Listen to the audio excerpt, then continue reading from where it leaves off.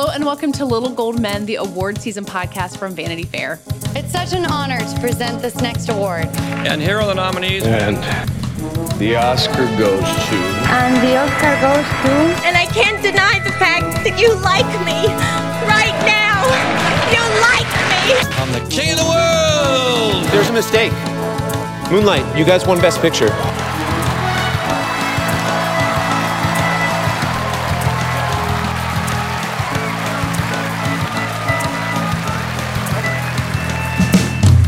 I'm Katie Ritchie, the deputy editor of VanityFair.com, and I'm here for the special Holiday Week episode. It's just me and our Hollywood correspondent, Anthony Bresenkamp. Hey, Anthony. Hey, guys. Merry Christmas. Hey, Katie. Merry Christmas to you. We are gathering together before the holiday break. Don't worry. We are taking a little time off like most of our colleagues, but we did some really fun interviews to share with the listeners this week. So we wanted to kind of get together and set them up.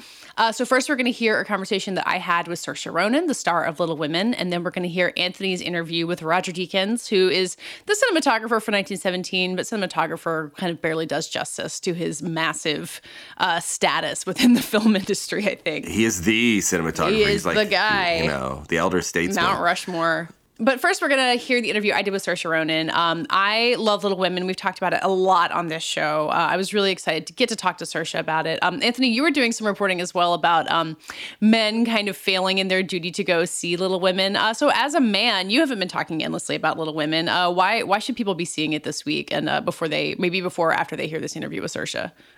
Well, the story I did was it was not about male moviegoers, but rather male voters in some of the guilds and the Academy, Golden Globes, that the producers and distributors of Little Women they noticed that they weren't coming to see the movie, that they were getting RSVPs for full award season screenings, and they were 2-to-1 women instead of men. And as we know, that there's been some work done on this, but most of the voting bodies of these groups are men. Yes. So they saw that as a warning sign, and then they had a really bad week, awards-wise, with the Golden Globe nominations, basically recognizing Saoirse and it's like the musical score, and I think that was it. And then they got nothing at the Screen Actors Guild nominations, while I think a lot of people would say they really...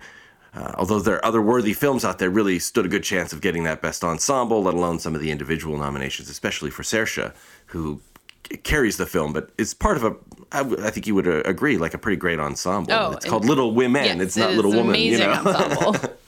So that was the story and some of the challenges they had there, and a few people spoke up. Tracy Letts, who plays Mr. Dashwood, the editor-publisher in the movie, who really can't get his mind around what this book is that Joe March is proposing. Of course, the addition that Greta Gerwig has made to the story is it's framed by the idea that Joe is writing the story of Little Women, that the Louisa May Alcott story in this version of the tale is actually being told by the second eldest sister. So she wrote it. She's trying to get it published. And this old man is like, I just don't get it. They need to get married. It needs to be this. It needs to be that. Sort of hammering it into shape. It breaks too much with The Last Jedi. He doesn't like that. And I spoke to him, and he was just infuriated the idea that guys wouldn't be giving this movie a chance. And he really spoke about how it's like the hero's journey for Joe. And that it's an exciting, it's a beautiful story. It's about goodness. I love that about the movie. I love that it's about trying to be decent and trying to help others, and in addition to following your own dreams. It's and not how solely... hard that is too, about how because Joe, I think, struggles so much with I'm trying to be nice and it sucks sometimes. And she has this great conversation with her mom, played by Laura Dern, who's like, yeah, I'm angry all the time too. So it's not just about how these are great people, but how these are great people who find it hard, even though they are doing the right thing. Exactly. And and to me, I don't want to give away too many spoilers. Is there such a thing as Little Women spoilers? I mean, I don't know. I watched it with my husband, who did not know that Beth died. So he's the one, I guess. He's like Joey from Friends when he read Little Women. Exactly. Beth's real sick. I don't know what to do. But the idea that you would ever forgive a sibling for burning your handwritten novel is, I know. I don't know that I could ever get past that. Well, but she okay. did like almost die in order for Joe to forgive her. So, it got pretty dramatic. I guess. But anyway, that's the situation. It's hopefully evolving and changing. And I think what needs to happen now is just word of mouth, that people need to be told, look, it's called Little Women. It's a classic story. Women have enjoyed stories of young men and boys having adventures over the years. And I think this story of young women coming together and trying to exist and pursue their dreams and ambitions in a time when that was not allowed is one of the reasons this book has endured, and certainly it's manifested in this movie. And I hope people give it a chance. It's really fun and beautiful. Yeah, well, It's funny too. There's a lot of humor in it. Oh, and yeah. It's interesting. It's not a drag. Yeah. And hopefully this episode's airing over the holiday week, where I think a lot of people listening to this might have screeners, or Little Women is playing in theaters. So this is kind of the moment where it's like, all right, maybe like something else was getting your attention, or like you thought this was quote unquote not for you, which as Tracy Letts would tell you is ridiculous.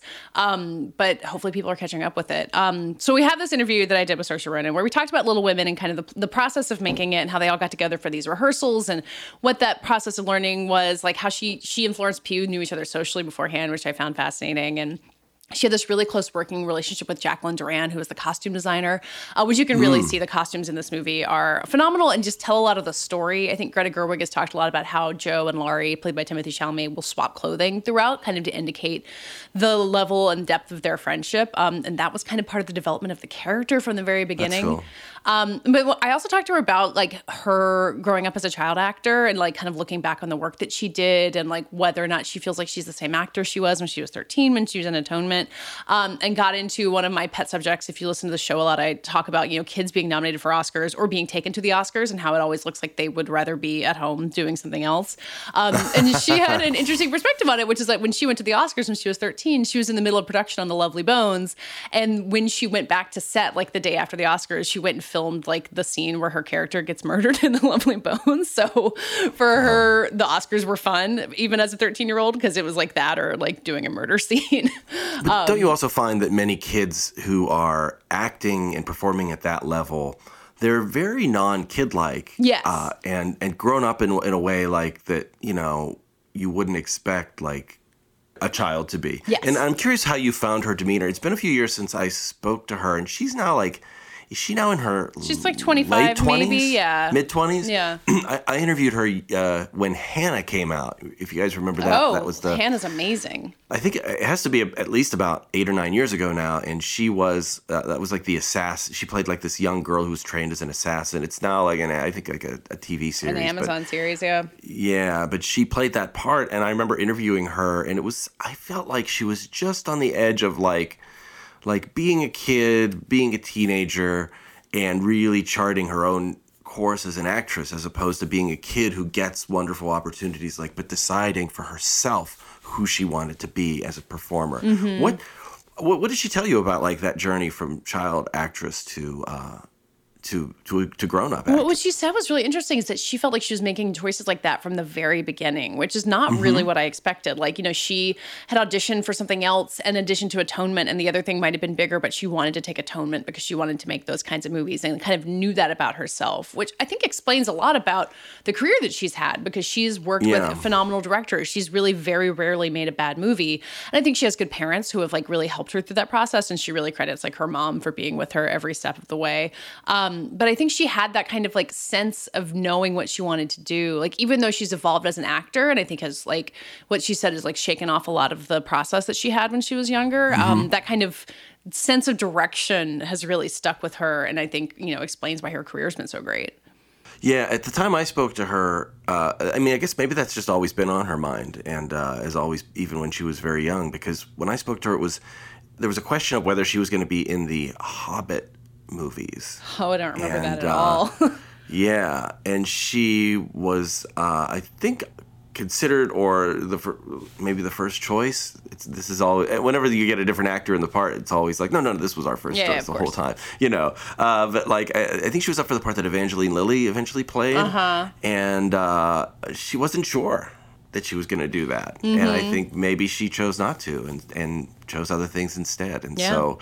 I thought she was a very interesting person, like really fun, really cool. She was very creative. I think she was drawing and like if I'm remembering correctly, like into music and had like cool bracelets and things like that. Like she was very almost like incessantly creative. Yeah, well, and she seems like the kind of person, an interview is a somewhat formal setting, and she was in a studio in London, so we weren't in the same room, but she seems like someone that if you got to hang out with in a more relaxed situation would be incredibly fun. And I feel that way about Greta Gerwig too. Like they could all just be my friends, obviously. So I can kind of see why why they've built such an amazing connection over these two movies, and hopefully many, many, many more to come. All right, should we listen to the interview? I'm dying to. I'm asking you all these questions about it. Let's listen to it.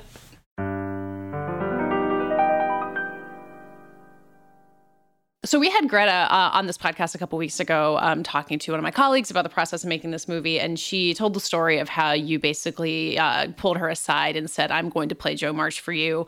And what Greta said is that you told her that you'd never done anything like that before. Is that true? Was this a first time kind of demanding a role like that? Yeah, I had never done anything like that. I had never kind of actively pursued a role myself. Because, so often it's your agents that will go out to different people and say, give her a job or whatever.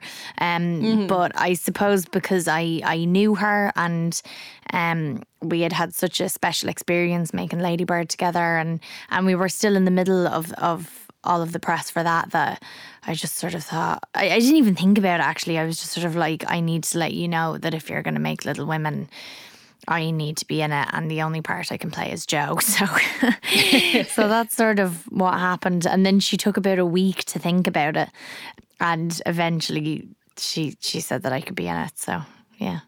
Well, Greta said it was a very Jo thing to do to kind of stake your claim like that. But it also feels kind of like a Lady Bird thing to me to kind of step up and maybe even act more confident than you really are. Did you feel like both of them were kind of speaking through there? I mean, yeah, I suppose you're right. I think if anything, it felt like Louisa May Alcott, just her spirit was like, was coming through me because as I'm sure Greta told you, when she pitched the idea for Little Women to Sony, the studio that made it, she hadn't made Lady Bird yet. She had only written the draft for this and I think was going to go off and make Lady Bird afterwards. And so she was originally just supposed to write Little Women and she told them that she would also be directing it.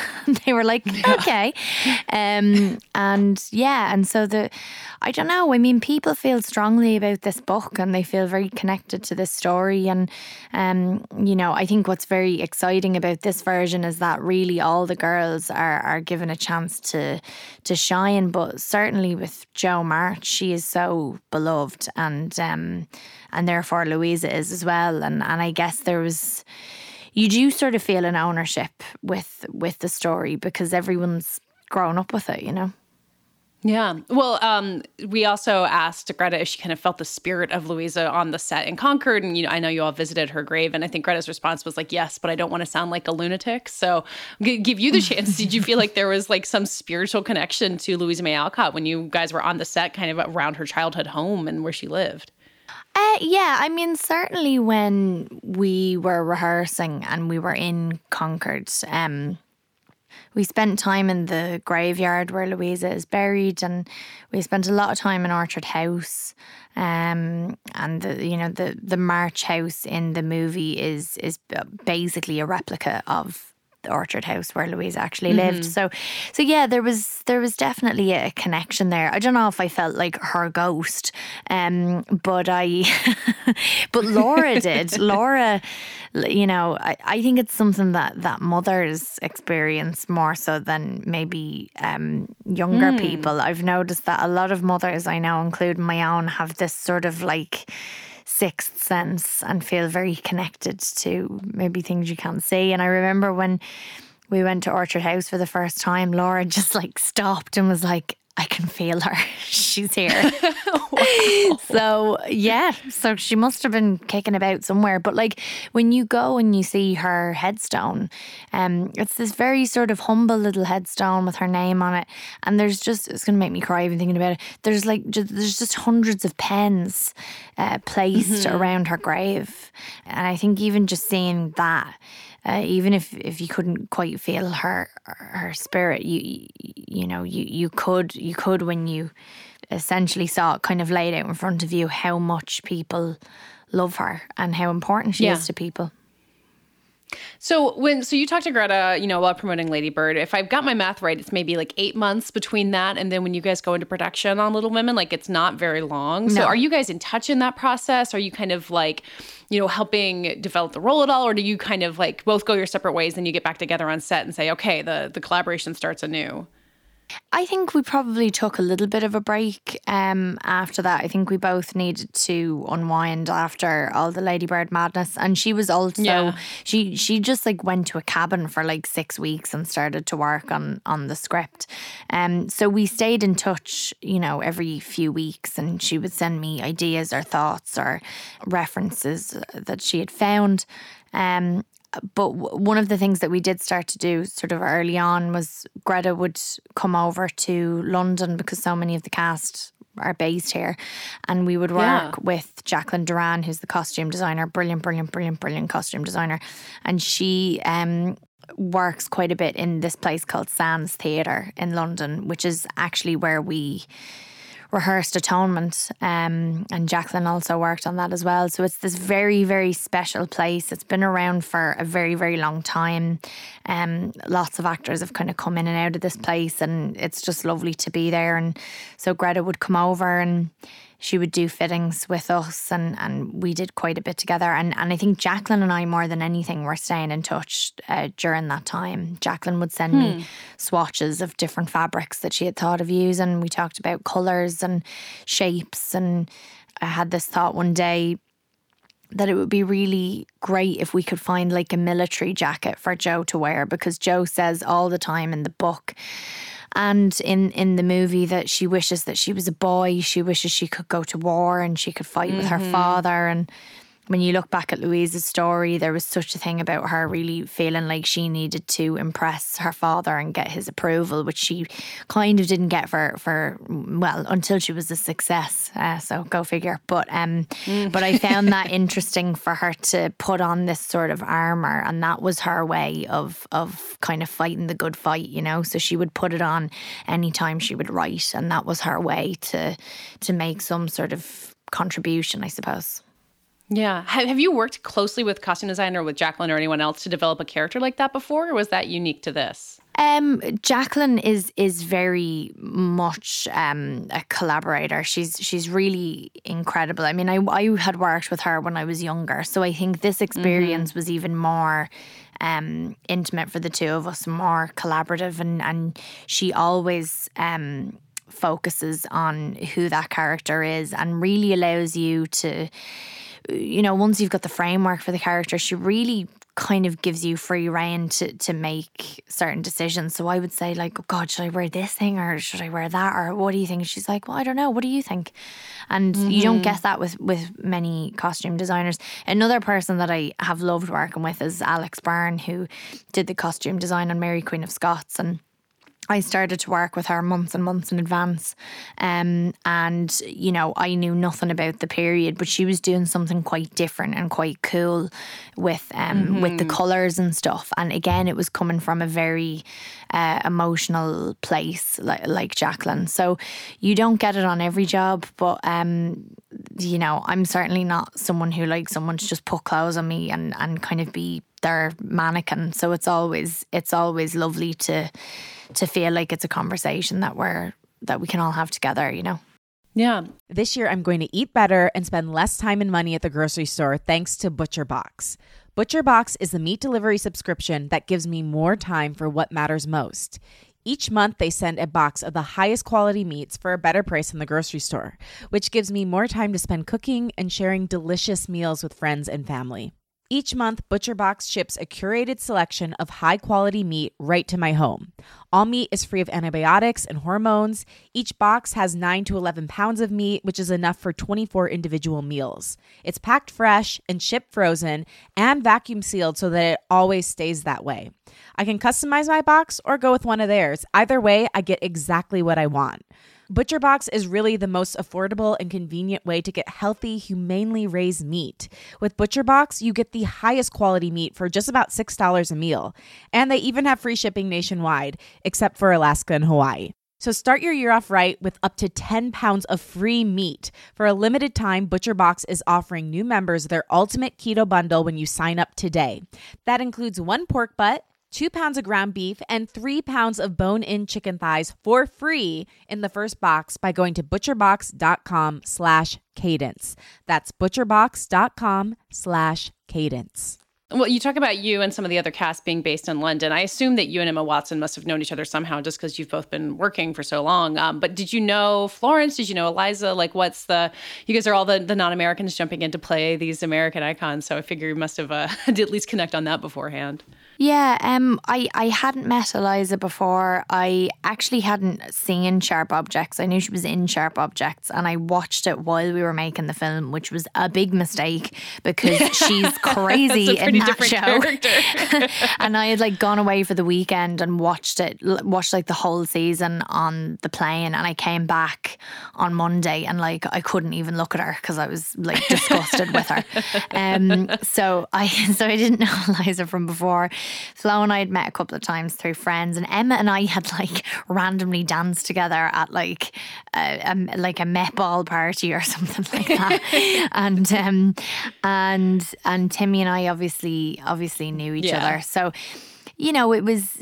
I think what's nice about if the few of us that were a little bit younger is that we've kind of been doing bits and bobs over the last few years, and we have some sort of connection to one another, whether we have mutual friends in common or we've worked with the same people or we've met each other ourselves. We were all aware of who the other one was and everyone else's work, so I think that helped. Yeah, and you had this process of kind of rehearsing beforehand. I think you guys were in Concord, or at least all together. And Greta kind of compared it to the Pickwick Club in the movie and in the book, where you're kind of getting there, playing together and acting things out for each other. And it sounds like drama school almost. So, I mean, what was that process like from your end of having a rehearsal process that was maybe unique compared to anything else you'd done? It's great. I mean, the reason why it was unique more than anything else is because we had 2 weeks to rehearse, and you never get that on a job anymore. Unless you've got a lot of money for a film, or you're doing a play, you just don't get that kind of rehearsal. And I mean, I remember when I was younger doing Atonement, we had 3 weeks of rehearsals. It was incredible. Wow. Yeah, but it was amazing. And if I was making something, I think I would probably give up a few days of shooting in order to have more rehearsal, because it just means that by the time you start on day one, you're not kind of still finding your feet, or I'm still a little bit unsure of this thing. Everyone's so on the same page. You've had 2 weeks with not, a massive amount of pressure to work together, to drill the scenes with one another, but also just to get to know one another and be around each other for 10 hours at a time. And that has a huge impact on your work. I've always found when there's been jobs that I've done where you have a couple of days or 4 days and it's fine and you knuckle down and you get to it. But to not go in with that kind of extra nervous energy and to really feel like everyone has just had their time to settle into it before you've even started is great. So, I mean, the very first scene that we shot, it was actually a pre-shoot day, but it was a shoot day.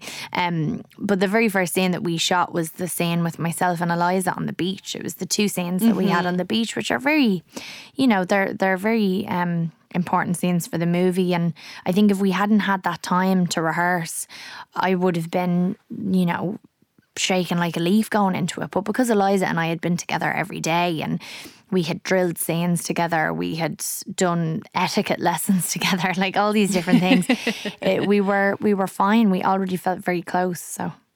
Well, and I assume Lady Bird, because Lady Bird was such a smaller movie that you wouldn't have had time like that. It's a similarly intimate vibe, but I mean, that's such an interesting transformation. You go back to work together again with Greta and Timmy, and the circumstances have changed so much. Well, this is it. I mean, Lady Bird has had a massive impact on our lives, and it's this tiny movie that we had 4 days rehearsals on that or something like that, it was just this little gem that has really touched so many people, and it's such a good movie, and I got such a kick out of coming back to do Little Women and being with Greta again and Timothy, but you know, for Greta and I to come back together and see this like massive movie studio behind her, and she had more money to play with, and fantastic heads of department, and not that we didn't on Lady Bird, but you know, it was on a much bigger scale, and I was like, damn girl, you're killing it. You know, it was only 2 years ago that we were scrambling to like make sure that we made our day, and we shot for like, I don't know, 20 something days or something like that, and it's just amazing. And I think it's just it's a testament to Greta's ability and her gift as a filmmaker, you know? Yeah. Well, I mean, it seems so clear how Lady Bird gave her all these resources to kind of step up as a filmmaker. But I'm curious about how it impacted your life, because, you know, you had a somewhat established career at this point. Like, you know, you're nominated for another Oscar for it. But what's the tangible impact it's had for you, just career-wise or life-wise? I mean, I think career-wise, there was something about me playing like a modern American girl, somebody who, even though it wasn't set in present day, it was the 90s. It was a girl, and it was a time period that everybody could relate to who was going to see it. Even somebody who was my age, who was only born in the 90s. And it was like, comedy is my absolute favorite genre. It's always been the thing that I've loved the most, and even just to get to touch on that a little bit and do something that was quirky and witty and had funny moments in it, like that was something that I hadn't done since I was about 11, and it's my favorite type of film. So it was a scary thing for me to do, because it was something that I really, really, really didn't want to mess up. But yeah, I think it was a film that really spoke to my generation, slightly younger and a little bit older as well. And I think just that whole notion of like families that struggle and families that try and put on a brave face to the outside world, but they're really finding it hard. And again, it's interesting. I only realised it when we started to talk about how Little Women is so much about money and commerce and art. Lady Bird focuses a lot on money too, and a person's relationship to it, you know, and how you kind of can't really let that take over your life. I mean, there's so many situations in Lady Bird where she chooses like appearances over what's really important, because she's a kid. And it was also it was very nice to play somebody who you know, just had so much about them that was a bit like, oh God, I wouldn't do that, or oh God, I wish I could do that. You know, she really was not perfect, and so personally that was very fun for me to play, and I think people sort of realised when they watched a character like that on screen, like, oh, we've needed that, you know. Yeah. Well, I mean, you talked about playing a modern American girl and people seeing you differently. Like, how much of that, you know, starting with Atonement and then in Brooklyn or Mary Queen of Scots even, like, has played into kind of the work that you've been able to do or the work that you want to do? Like, do you feel a conscious sense of being like, okay, I will take a part that's a good part, but like wanting to expand out into what people maybe think that you want to do or that you can do? Yeah. I mean, I think there isn't like a massive strategy when it comes to like where I want to go or whatever, but I definitely have this sort of loose, I don't know what you'd call it, sort of outline, I suppose, for what I would like to try next. So like the last couple of things I've done have been period. I think it's wise that I don't do a period film next, because of you know, the obvious reasons, but also I think language wise and what you're able to do physically and what you're able to do with your look and all of that sort of stuff. I want to explore that a little bit more next. So it's more about what I feel I need. You know, I've done this sort of thing for a bit, so I'll go off and try and do something completely different. But you know, you do also have to kind of be aware that like your work at the end of the day is part of entertainment for other people. They go to the cinema and maybe they'll go and see work that you're in. And if you're in everything, I know I do. When I see someone who's in absolutely everything, I'm like, can you just go away for a little bit? So I'm aware of those things because I know that that's how I think. And I agree with it, you know.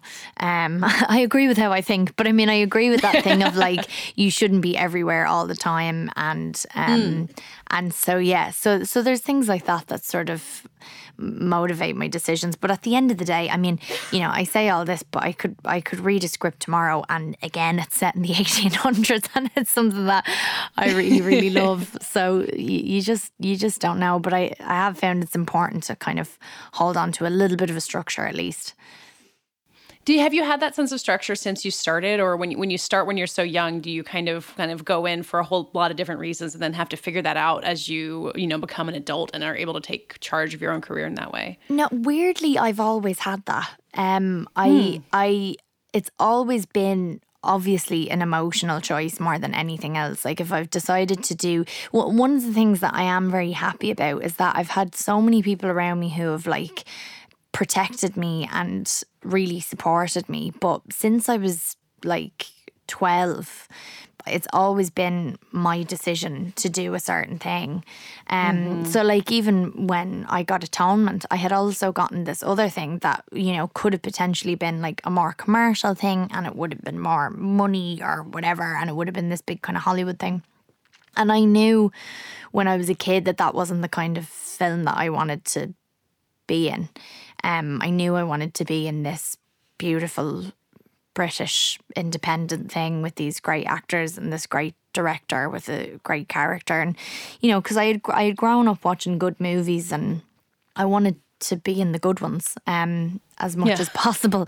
So, yeah, so I've kind of always had that sense a bit of like, no, I don't want to go down this path. This is the kind of way that I want to go for a bit. And, you know. Yeah. When you look at the performances that you gave at that point, or even, 5 years ago or 6 years ago, like, do you recognize the same performer? Or do you feel like you've really changed the way that you approach acting since you first started? That's a good question. I think at my core, I'm still the same. Like when I was doing Brooklyn, because it was the first time in like a good few years where I was leading something, and it was an Irish film, and I knew that like if it was done right, it would be such a proud moment for us all. So I was naturally terrified. And I remember I would call my mum up, and I was so lucky I had like John Crowley and I had all these brilliant people with me. But I'd call my mum up and I was like, I feel like I can't get back to that thing that I had when I was a kid where you just sort of float onto set, and it was just, you just let it kind of all happen to you and you wouldn't overthink it. And, and I did go through that thing of like feeling like, oh God, have I lost that? And I remember once I had kind of broken through that fear a little bit and continued to kind of do really cool projects and stuff, that went away. And I was only speaking to someone about this a while ago, like after doing Brooklyn and Lady Bird, two things that I was very, very scared of doing, and then doing like a play on Broadway, and then doing Mary Queen of Scots, which was a project that I had been attached to for 5 years and really felt like a collaborator on it. I was like, okay, I'm kind of like, I'm settling a little bit now.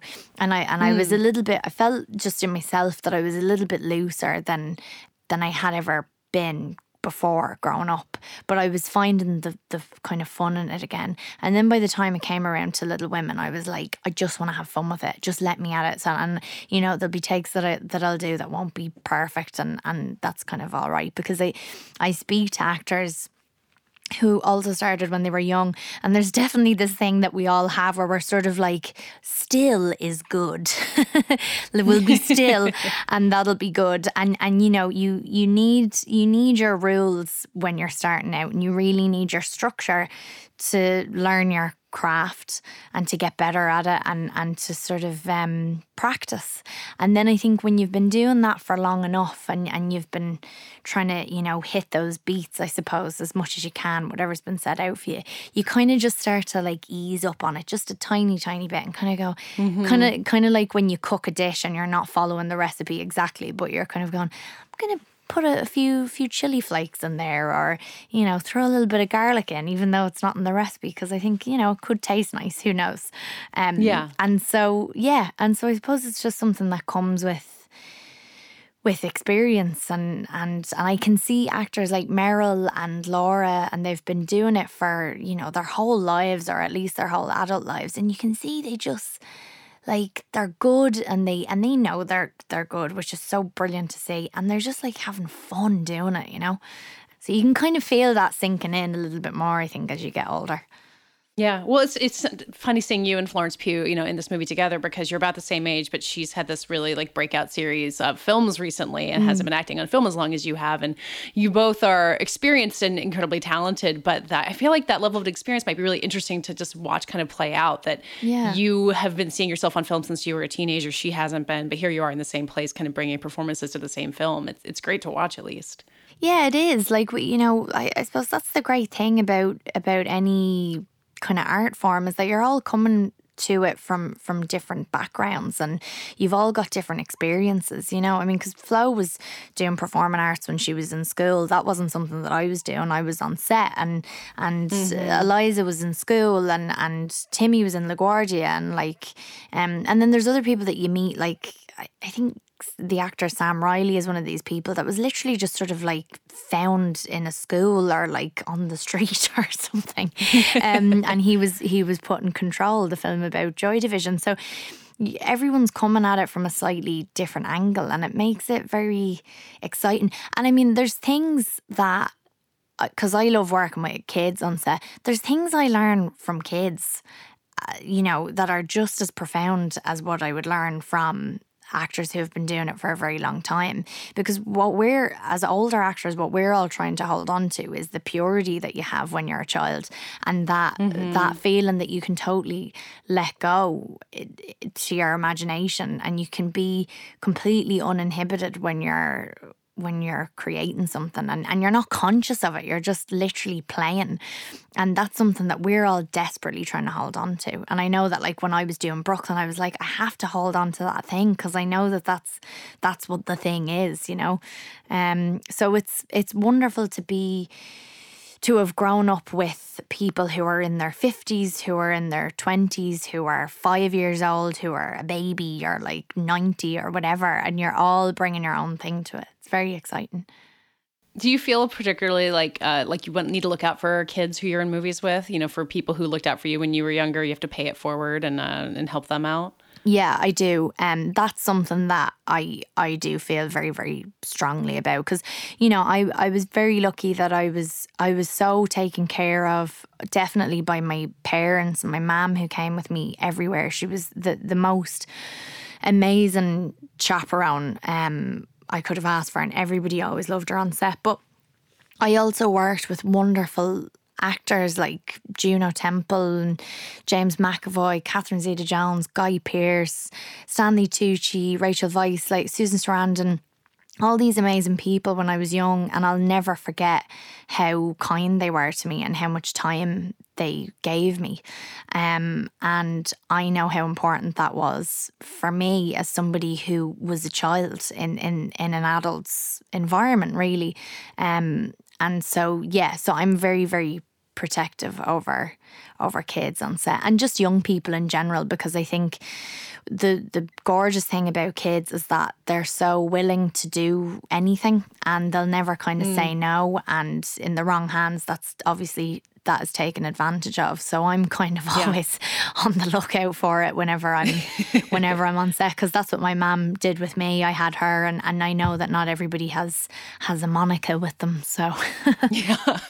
Well, so every time I watch the Oscars or award shows and I see kids who are, you know, nominated or attending with a movie, I always wonder if it's any fun to be in these really adult spaces when you're that young. And I'm curious, for you, when you were 13 and at the Oscars, was it fun, or did you like wish that you were at school with whatever your friends were up to that day? I didn't wish I was at school. I mean, I was doing the Lovely Bones at the time, so I was in New Zealand. So school was still work. School, yeah, exactly. I was with the tutor and Stanley Tucci, like the scene that I was going back to do after the Oscars, straight after the Oscars, was the scene where Susie Salmon, my character, is killed in Underground. So it was quite intense, but it was so much fun there, and that was kind of all I wanted to do. Like, I think back then, for me, the Oscars was a thing that I would watch on the telly. Like, you know what I mean? Yeah. It was. I would tune in every single year. I would watch it on the TV. I was so excited to see everyone get up and make their speeches. I remember when I was younger and Reese Witherspoon won, and I was so excited for her that she had won for Walk the Line, and so that's sort of what it was back then. I think now it's obviously the last award show of the year, so everyone is like, yay, and everyone's sort of letting loose a little bit more, and it's lovely, and it's the Academy, and it's a group of people who really respect film, and film is something that is very, very important to them. And I think when you're older and you understand that you're being recognised by people that you've either worked with in film or just people that you really look up to in film, that is wonderful. You know, and it, like a few years ago when we were there and Fran McDormand won, like that, to me, that is what the Oscars should be. That is what any award show should be, where yes, somebody will win, but it's also an opportunity to go, like, we are a community of filmmakers, and we're all here to highlight our work and to celebrate our work, and that's what, in particular that year, that's what that felt like. And I thought it was so incredible that she did that, and this was her moment. And if you want to get up there and just be like, oh my God, thank you so much. But the fact that she was able to share it with us and everyone else in the room, I think was so amazing. So. Well, and was that the year, if I remember correctly, that, you know, there was a picture of you and Margot Robbie and Sally Hawkins and Meryl, I think, all together, like in a group hug or like some kind of group photo, like this bonding moment that was captured that was really striking for all the rest of us to see. Yeah, I mean, that was at the Oscars, and we knew that she was planning something, but we didn't know exactly what it was going to be. And it was just kind of exhilarating to have that moment to share with these actresses that you had gone to every party with, every award show with, every Q&A with. You'd done every panel with them. Margot and I had done Mary Queen of Scots together. Like, it was lovely. It was so nice. Yeah. Yeah. Thank you so much for your time, Saoirse. And I'm really glad we got to talk about that group hug photo, because I've treasured it ever since then. So. Yeah, it's good. And thank you. And congratulations on Little Women. I love it. And been really excited to get to talk to all of you guys about it. Great. So thank you. Thank you. Okay, Anthony, now we're going to hear your interview with Roger Deakins. As we were saying before, he is a cinematographer who has really achieved this legend status. He was like famously nominated for so many Oscars for so long before he won. He won for Blade Runner 2049 a couple years ago. Now he's working on 1917, which, to say something is technically impressive for Roger Deakins, is a pretty high bar since he's done incredible things. But this really is like a new level for him, right? Yeah, and I think it runs the risk of coming off as a gimmick, this notion that it's a single-take film. It's not really. It's obviously many takes, but woven together to look like an unbroken perspective following these two soldiers as they get their orders to send a message to another group of thousands of soldiers who are about to go into a battle that's a trap. So this is obviously, spoiler alert from the title, the year 1917, where you can't just tweet or send a text. So you've got to send two guys. There are no phone lines. There's no way to communicate with these people who are about to die if they follow through with their marching orders at dawn. So these two boys essentially have to cross a brutal battlefield. They have to go through a town. They have to, over the hills and through the woods to get to this this commander who can halt the assault. And the idea that it's a single take, that's been tried a few times in the past. It's hard, for one, so it doesn't get attempted a lot. Alfred Hitchcock tried it with Rope, and that was all sort of a self-contained story within basically a single room with some very big columns so that when the camera swept by, you could cut. Also with very different technology than what these guys had access to. Yes. The part of the Hitchcock's problem with that movie is you couldn't move the cameras fast enough to create different compositions. So you were basically just rolling around following things, but you couldn't push in and pull out and go up and go through the way you can now partly because it's easier to mask the cuts, but also even on this film, Deakins helped develop a new type of camera that he'll go into detail about. I couldn't speak to the specifications of it, but a smaller, more nimble camera that still creates a vast cinematic canvas, but you can just fit it into smaller places and move it a little easier. It's that movement that gives the film its quote-unquote cuts, not where the seams are between when the actors stop and start a new thing, but actually creating portraits within the film. 2 shots, 1 shot, sky shots, panoramas that you get on the screen and you feel your eye moving, but you don't. You can't do that if you have a camera that weighs, the size of a Toyota, or the weight of a Toyota. We just don't think about cameras and their like physical limitations that much. I mean, that's been part of Hollywood from the very beginning, like in silent films, because the camera, they started having sound and the cameras are too loud. Like there's Sing Singing in the Rain, all about that. And now we have our iPhone cameras and like they can do just about anything. But it's for making a movie, it really is still a consideration. Yeah, you've got to have a camera person, a camera operator moving it at some points, like going through mud. Obviously they lay down like, stones or boards or something so they don't trip, but you've got to make sure you're moving, you're keeping the focus. Then, that person seamlessly attaches to a crane, and then the camera attaches to a crane and then sweeps over a body of water, a little lake full of dead bodies, to track these 2 guys. And like, it's actually choreography, the camera movements are choreography that are capturing acting. And the stuff he talked about there, like that's what we understand. But then he also gets into very specific things. Like I think the aspect of lighting that a cinematographer does is one thing that we often overlook. We think so much about the camera operation and the framing and the portraiture, but the lighting is a major part of that. And one of the most interesting things he talked to me about was how they created lighting in a night scene that involves flares flying overhead, that involves our heroes being stalked and by enemy soldiers in a burned out, bombed out town, where the church that's at the center of it is a raging inferno.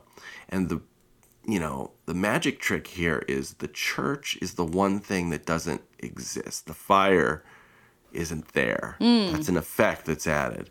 The church actually is what Sam Mendes described to me at a Q&A I did with these guys right the day before we did this interview. He described it as the starship from the end of Close Encounters of the Third Kind. If you remember that thing that just like looked like a giant bowl with like that had been wrapped in like string after string of Christmas lights. So this I remember that from behind the scenes of Skyfall too. Like at the very end of Skyfall, the mansion catches on fire, and there's these behind the scenes shots of like Daniel Craig standing in front of just like stacks of these lights that look like they're from a football stadium. And that is going to be CGI'd in as the fire, but they have to create the light actually. So even though there's computer effects being used for it, the light has to exist in the real world to make it look right.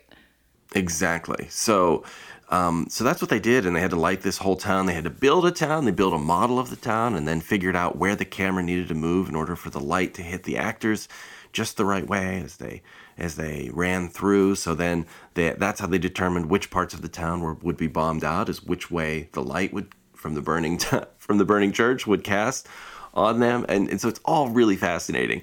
I can't recommend this movie enough. We were just talking about Little Women. I can't recommend that movie enough too. Both of these are wonderful films about people with a lot of heart and daring. And I think after you see 1917, you're really going to want to know like how they did that. Yeah. But as you're watching it, those questions really fall away. Occasionally I'll be like, oh man, how did they get from there to there? I can't tell how they did that. Well, they're not really trying to mask the cuts. Like, it's supposed to look like one take, but it's not like, you see the camera move behind a tree trunk and you're like, okay, that's where the cut was. Like, it's not trying to fool you in a way that I think would make it feel more gimmicky. It feels more like inherent to the action in the story. I don't know about that. I think there are a lot of cuts that you aren't. No, that's probably true, but it's not. Yeah. It's what I notice when it like takes a breath to kind of shift into a new part of it.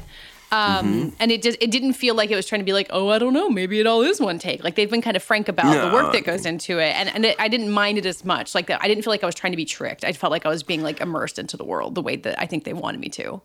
A lot of the cuts happen with doorways, like they'll go through an archway or something, and that's like actually when they pass through, that's the cut. Yeah. But it never. There's never a moment where the whole screen gets wiped. Probably a few of those, a little bit like with fences and things like that. But also, effects shots when a character dives off of a cliff into a river. You're saying that doesn't happen? I'm gonna say like that's an opportunity for a cut. Yeah. The big splash. So. Anyway, I too could not recommend 1917 enough. The 1917 and Little Women are incredibly different movies, which is part of why it's fun to have them on the same episode. But they're also, I think, the visions of directors like Sam Mendes and Greta Gerwig both had really specific takes on these stories from the past and make them feel really fresh and vital in a way that maybe even people who don't necessarily want to see period pieces will be engaged by. Well, and thematically, in the broadest possible strokes, it's both of these movies are about what we owe ourselves and what we owe other people. Like, at what point do you put aside your safety or your dreams for others? And sometimes you do that because you love them and you care about them and you want to be kind and helpful. And sometimes you have to stand up and say, no, I deserve this. Yeah. I have to look out for myself. And each movie is about that tug of war in the human heart. That's a great way to put it. Let's listen to your conversation with Roger Deakins. So, Roger, I'm wondering where you think is a good place to begin talking about your work on 1917. I know it was intense and very collaborative with director Sam Mendes and the production designer Dennis Gassner and so many members of the crew. As this project came together, what was the first conversation or the earliest conversations you remember having with Sam about what he was embarking on here? Well, I talked to Sam very, very early on, actually, before most people came on board, really, I think. We just had sort of a general conversation about the concept. And then we started doing sort of storyboards. We worked with a storyboard artist and just started sketching out ideas of how we felt the camera could move and just ideas, And then other people came on board and it just became a bigger and bigger sort of circle of, as you say, collaborative sort of process. Was there anything you knew or had learned from other projects that attempted something similar to this? I know, going back decades, Alfred Hitchcock tried to make a film with the appearance of a single take with rope. I think there was a horror film called Silent House that tried to accomplish the same thing. And there have been several films that have had long tracking sequences that go through, several minutes and follow characters through very complicated backdrops and scenery. Yeah. What did you find useful from the past as you try to chart a new course with this film?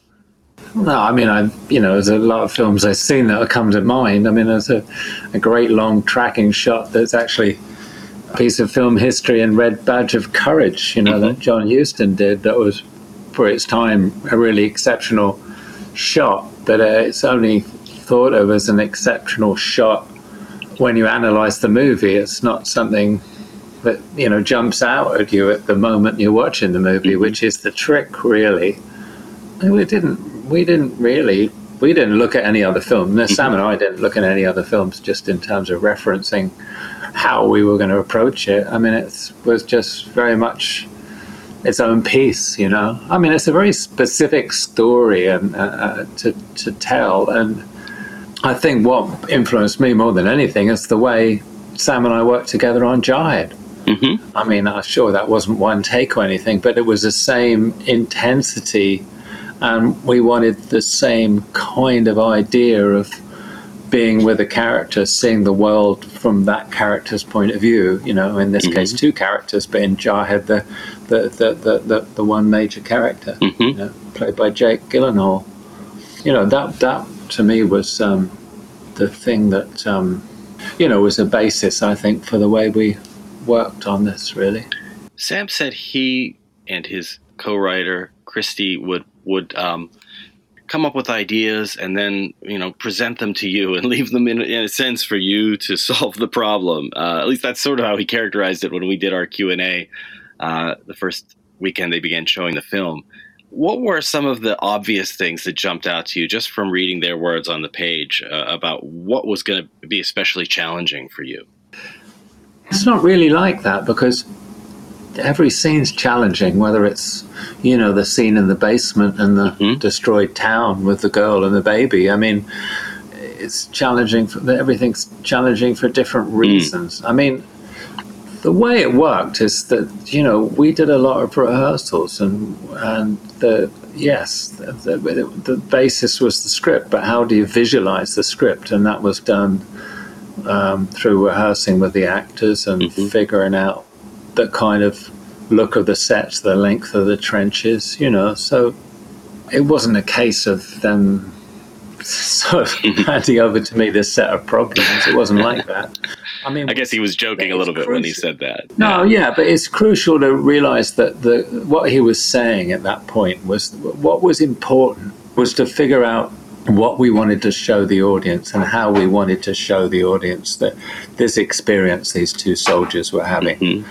We didn't think of it as from a technical perspective. That's what he was saying. That's what's really important to understand. You're not thinking, oh, how do we get the camera to cross the canal? That's not what you're thinking. You're thinking, where do we want the camera to be? What is the shot? That's what you always do when you approach a film, whether you see rehearsals or not. I mean, that's what you're trying to, you take the script and interpret it visually.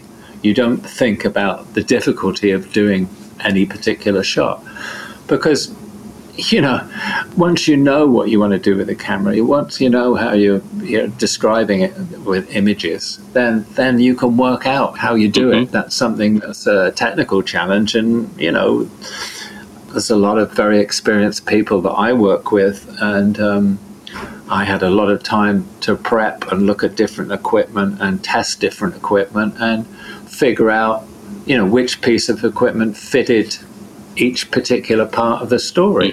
And then it's all so crucial how we broke up the story into its separate elements. I mean, there's certain scenes you wanted to do in one because of the performance, because of what was happening.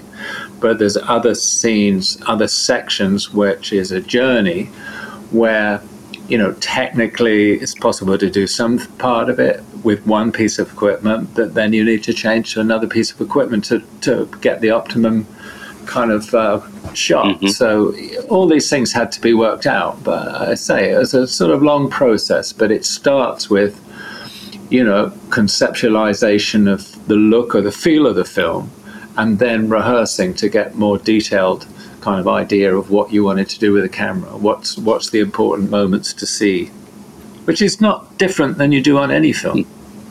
Let me put it a different way then. Was there something in the script by Sam and Christy Wilson-Cairns that just excited you, that you thought, I can't wait to apply some creativity to this. I can't wait to shoot this and create this image? Well, I'm a bit of a history buff. I mean, First World War is quite a significant thing in British history. It certainly is to me.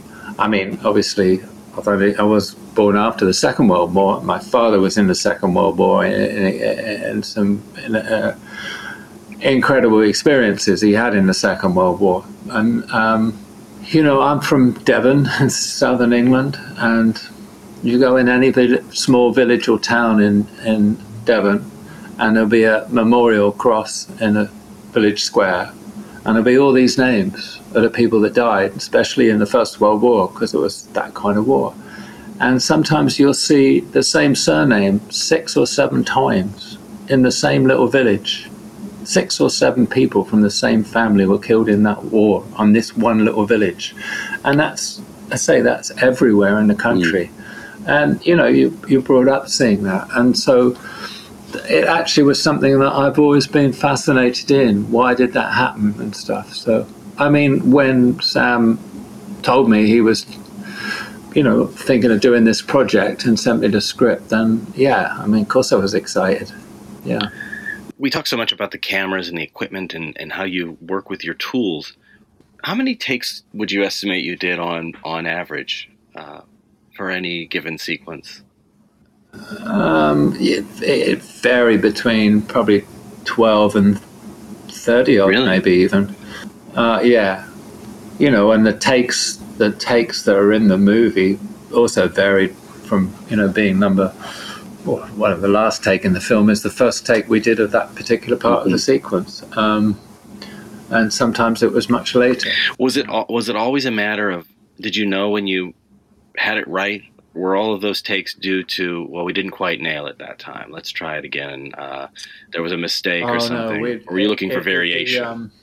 Sam was looking for the perfect take. There wasn't a matter of variation. It was a matter of about finding the right chemistry, the right moments with the actors, the sort of the other kind of, the unspecific things that happen when you shoot. I mean, that's sort of wonderful about shooting. Just things happen. It doesn't matter how much you've prepped it and how much you know what the shot is, and the actors know exactly what the line is and they rehearsed it, but there's things that happen and you just go, wow, that was really good. That was it. And quite often at the end of a take, we'd come out of our little tents or vans where we're operating from, and Sam's watching his monitor and everything, and people would come out and go, wow, that was it. But then we might go on and do some more takes, because we might say, well, okay, we've got one that's really good, let's see where it can go. Sam very much likes to say, oh, I've got a take, maybe take 5 was good, let's try and see if we get another one, see what comes, because it's not something that's, it's a very sort of fluid thing, and it's that's what I meant about variation. Those moments. Yes, it's variation, but it's something more than that. So it's just those unexpected kind of bits of chemistry and lucky moments that happen. You mentioned the night shoot, and one of the most dazzling sequences in the film takes place in a destroyed town. And George McKay's character Schofield is running as flares are going off. There's fire, a church is burning in the center of town, and there's almost this dance of shadow. The way the sparks illuminate the broken walls, they kind of swivel and swirl around him. I wondered if you could talk about how you composed that sequence and what effect you were hoping to create in the mind of the viewer. Well, I think but Sam and I talked about this. It's Schofield has been knocked out, and it's like we wanted a feeling of a kind of nightmare, I suppose. We wanted it to be quite surreal, because it's like you don't know where you are, and is it reality or not? Is it Schofield's dream, his nightmare? You just want that kind of surreal, kind of suspenseful kind of feel to it. So we talked about this, and Sam, in the script, it was like he wanted these flares, as though the Germans in the town were firing off flares because they knew somebody was around. And then it's a discussion, well, okay, so the flares come up and light it, but what else is there, and what else do we want to see? And then we really set on the idea that the flare would be the only light for the certain part of the journey, and there would be periods of darkness. I was quite keen that it would go into absolute blackness, and then you would just hear the sound of Schofield's breathing and his footsteps in the darkness. So that's what we went for. And then it's a sort of technical challenge as how you make that work. Obviously we mapped out the length of the run before the set was constructed. And then I think, as Sam was saying, we had a model.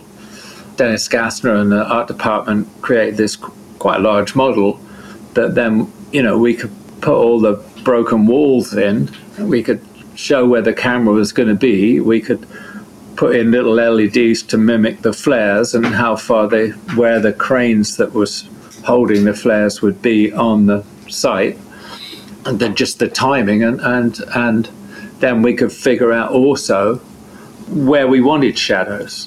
So where did we want a high structure? Where did we want the light to create this shadow? How was that going to work? Where is the graveyard? Where is the fence of the graveyard? So you get the shadow of the fence going across. All these things were quite meticulously worked out with the art department. And then in the town, you have this big burning church. So that had to be aligned to where Schofield comes into the colonnade. And originally that wasn't a colonnade. So it's like, okay, well, we've got this light. So if we have a colonnade, then you're going to have the shadows and darkness of what you get from a colonnade.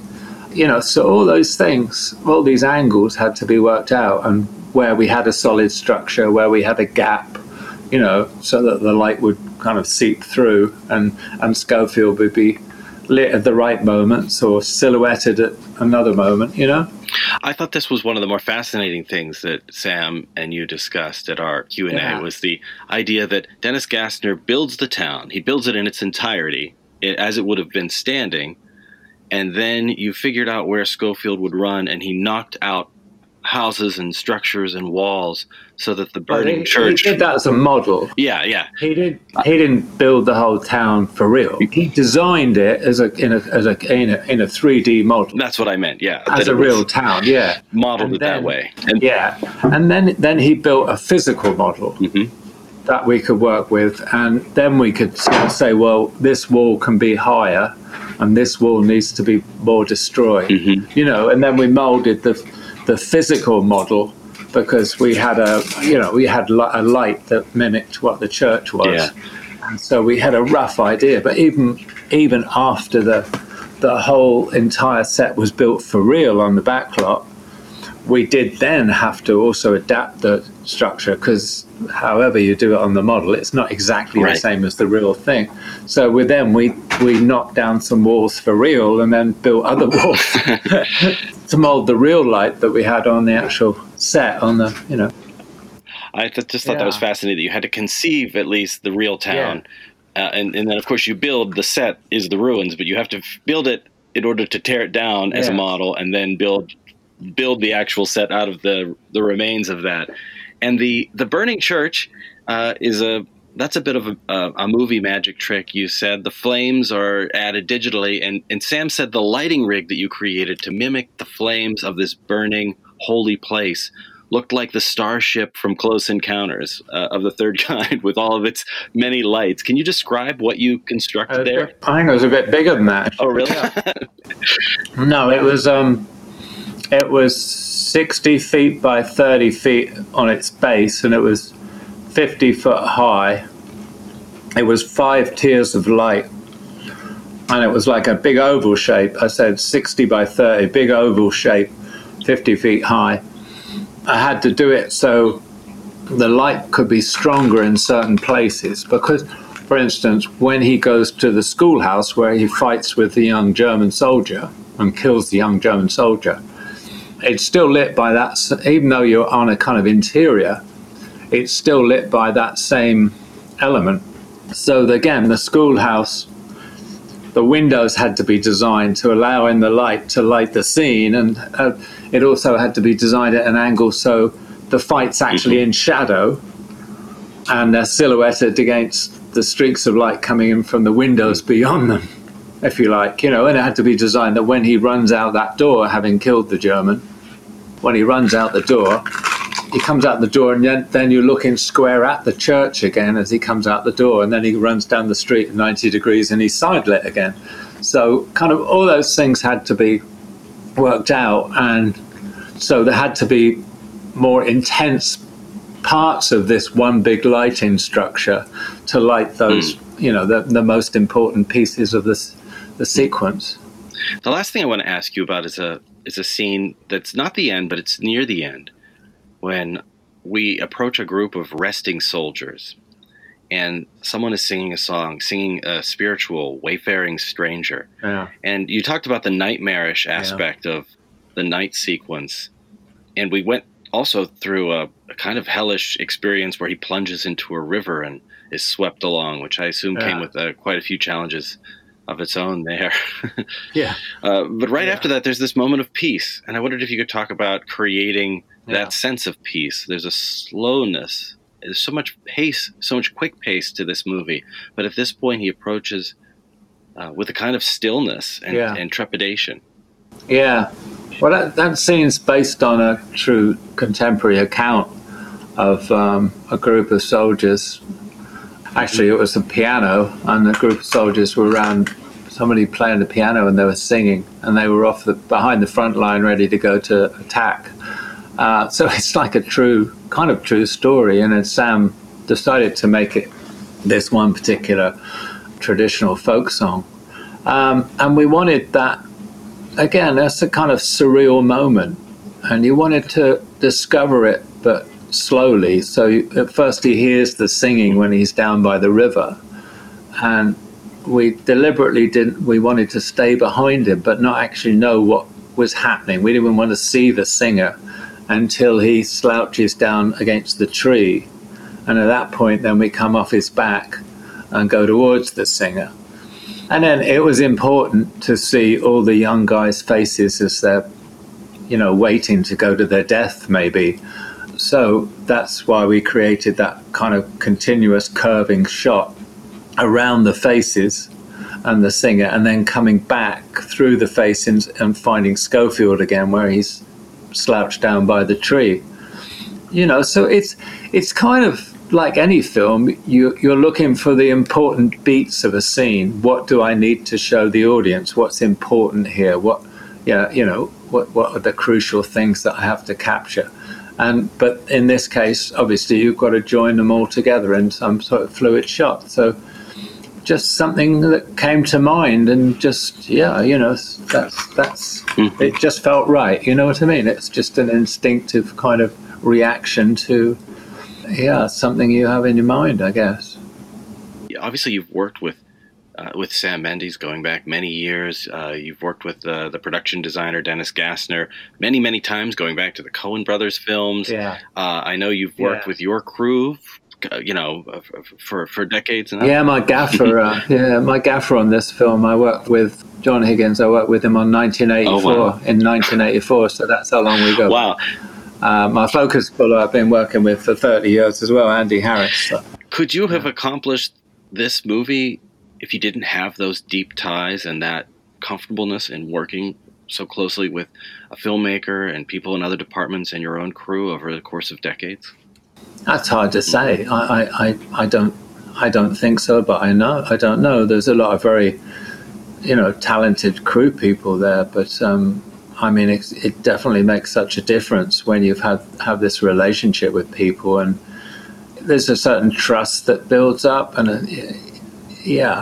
think it's crucial. I wouldn't say that there's the sole crew in the world that could have done this film. I'm certainly not the sole cameraman in the world could have done this film, but there's certainly the combination of all of us together, I think. Well, it is what it is, you know what I mean? I guess I assume there would be some, each other's skills, each other's perhaps weaknesses, how to fill in. And yeah, but, to go into some of the operators, Peter Cavacuti was shooting Steadicam, which is a conventional kind of rig these days. He did some crucial Steadicam shots. I worked with him since I was doing Eric Clapton videos back in the late 70s, early 80s, I guess. So he's somebody I've known for years. But Charlie Rezick, who was operating this Trinity rig, which is like a Steadicam, but it's like a little jib arm. I met him for the first time as we were prepping this film and working with different pieces of equipment to figure out how we wanted to approach it. I met him for the first time, and we just hit it off, and I thought, you're perfect. He'd never worked on a feature film before. And I said, will you come and work on this film? And he was like, I think he nearly collapsed. He was so pleased. And he did brilliant work. So, the people are there. It's just, but you bring people with, with your own sensibility, I suppose. Sometimes you connect with people, don't you? And it brings a kind of way of working together. something that you can't really be specific about, but it's it does make a difference just working with people that are just friends. Even if you've only just met them a few weeks previously, you can say they're friends, Exactly. Well, it sounds like also a mix of deep experience and also innovation and new talents and new technology and skills. Yeah, I mean, there was a lot of new technology. I mean, again, it was the camera was the first time this camera was used. We were actually working with prototypes of this actual camera. And some of the rigs, the main stabilizing head that we had called a Stabili is very, very new piece of equipment, So it was a wonderful combination with guys with a lot of experience and guys with new pieces of equipment, and bring it all together. It's fun. That's the most important part. Roger Deakins, thanks for talking to us about 1917. Hey, it's my pleasure. Okay, Anthony, now we've shared our interviews. We're going to go off and rejoin our families for our holiday breaks. You'll be back on the next episode because we're going to have our Golden Globes predictions airing right after the new year. So never fear. Anthony will be back on Little Gold Men before you know it. Thank you for letting us wrangle you. Happy to be here. It's a lot of fun to be on the show. So anyway, we'll be back next week and then back in full gear after the holiday break. You can find us on Twitter at Little Gold Men and on our own. I'm at Katie Rich, and Anthony. I'm at Bresnikan. This episode was edited and produced by Brett Fuchs, and Merry Christmas and Happy New Year.